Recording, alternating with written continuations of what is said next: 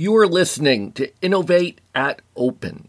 Stories from the cutting edge of technology innovation rooted in open source software and collaborative processes. I'm your host, Gordon Half.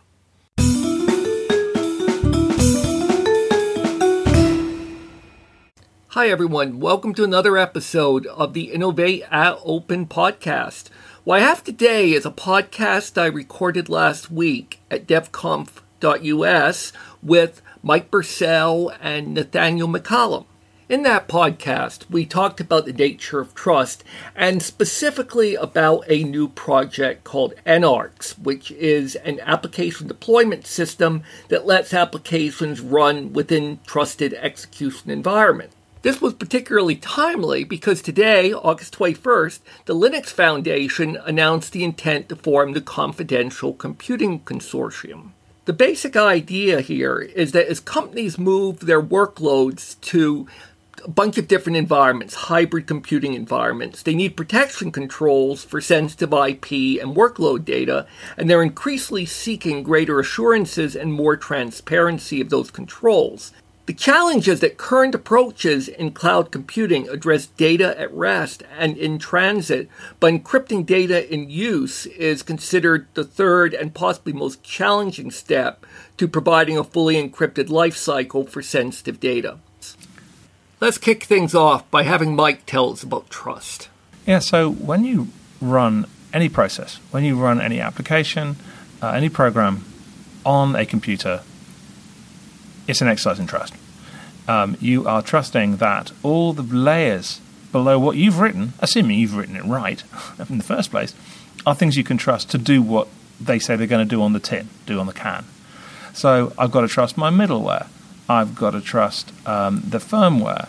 I've got to trust the BIOS. I've got to trust the CPU, the hardware, the OS, the hypervisor, the kernel, all the different pieces of the software stack. I've got to trust to do things like not steal my data, not change my data, not divert my data to somebody who shouldn't be seeing it.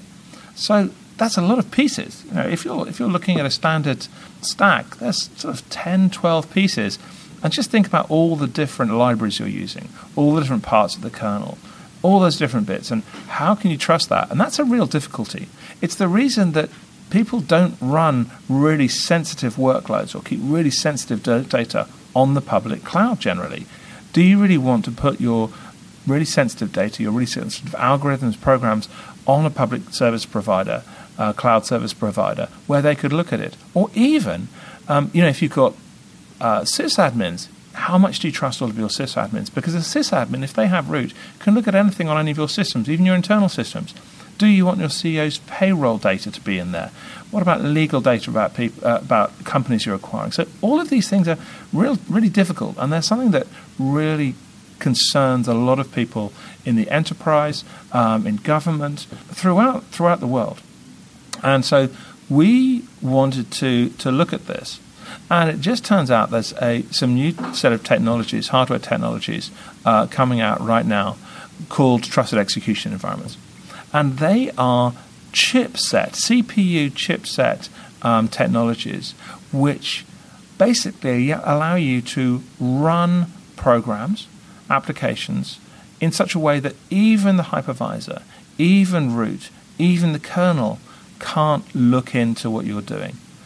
That's great. Fantastic. They published information from AMD, from Intel, from IBM, all this stuff coming out.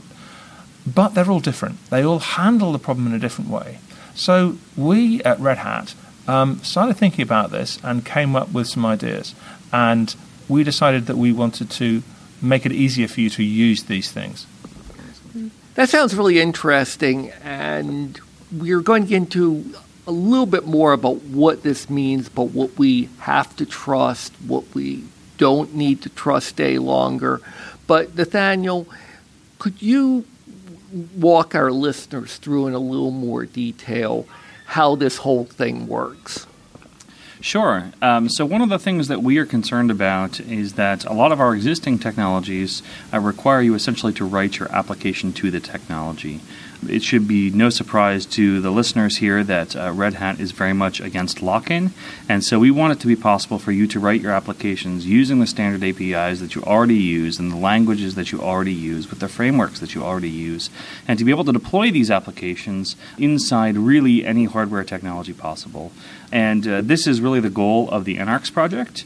So one of the things we realized early on was that there's a new technology called WebAssembly, which is being used in browsers all around the world. Literally every single browser supports WebAssembly, and it's being looked to very much as a sort of future to JavaScript. But the thing that's really interesting about WebAssembly to us is that the capabilities that WebAssembly can deliver in conjunction with the WebAssembly System API is almost exactly the same set of functions that you can actually do inside these hardware environments. It also means that you get to write an application in your own language with your own tooling, and you can compile it to WebAssembly, and then NARCS will aid you in securely delivering that all the way into a cloud provider and to be able to execute that remotely. So the way that we do this is we take your application as input, we perform an attestation process with the remote hardware, so we validate that the remote hardware is in fact the hardware that it claims to be using cryptographic techniques. And the end result of that is not only a increased level of trust in the hardware that we're speaking to, it's also a session key which we can then use to deliver encrypted code and data into this environment that we have just asked for cryptographic attestation on. So the end result is that you get to write your own application the way you want to write it, you get to deploy it in NARCS where you see fit, and you don't have to depend on you don't have to make your application depend upon specific hardware technologies. In the show notes, I'm going to link to some information about this project, but could you take us through at fairly high level how this works? Basically, the way it works is that once we've completed our attestation, we now have a session key that we proves cryptographically that we are talking to our remote party. We can do so in a way that is encrypted using all of our standard cryptographic technologies, and we deliver the WebAssembly code that you have produced as part of your application directly to our secure execution environment on the remote host. At that point, it is then just-in-time compiled for the actual CPU that you are going to run on, and then everything will be executing in that environment on the native processor. We're also going to take care to enforce additional security measures. For example, that if you persist any data, you'll be able to, at some point, we don't currently implement this, but at some point you'll be able to read and write to a file system, but the host will only see encrypted block devices. The same thing is going to happen for networking. So we're not going to allow unencrypted networking, but we will allow you to do TLS, for example, to communicate out.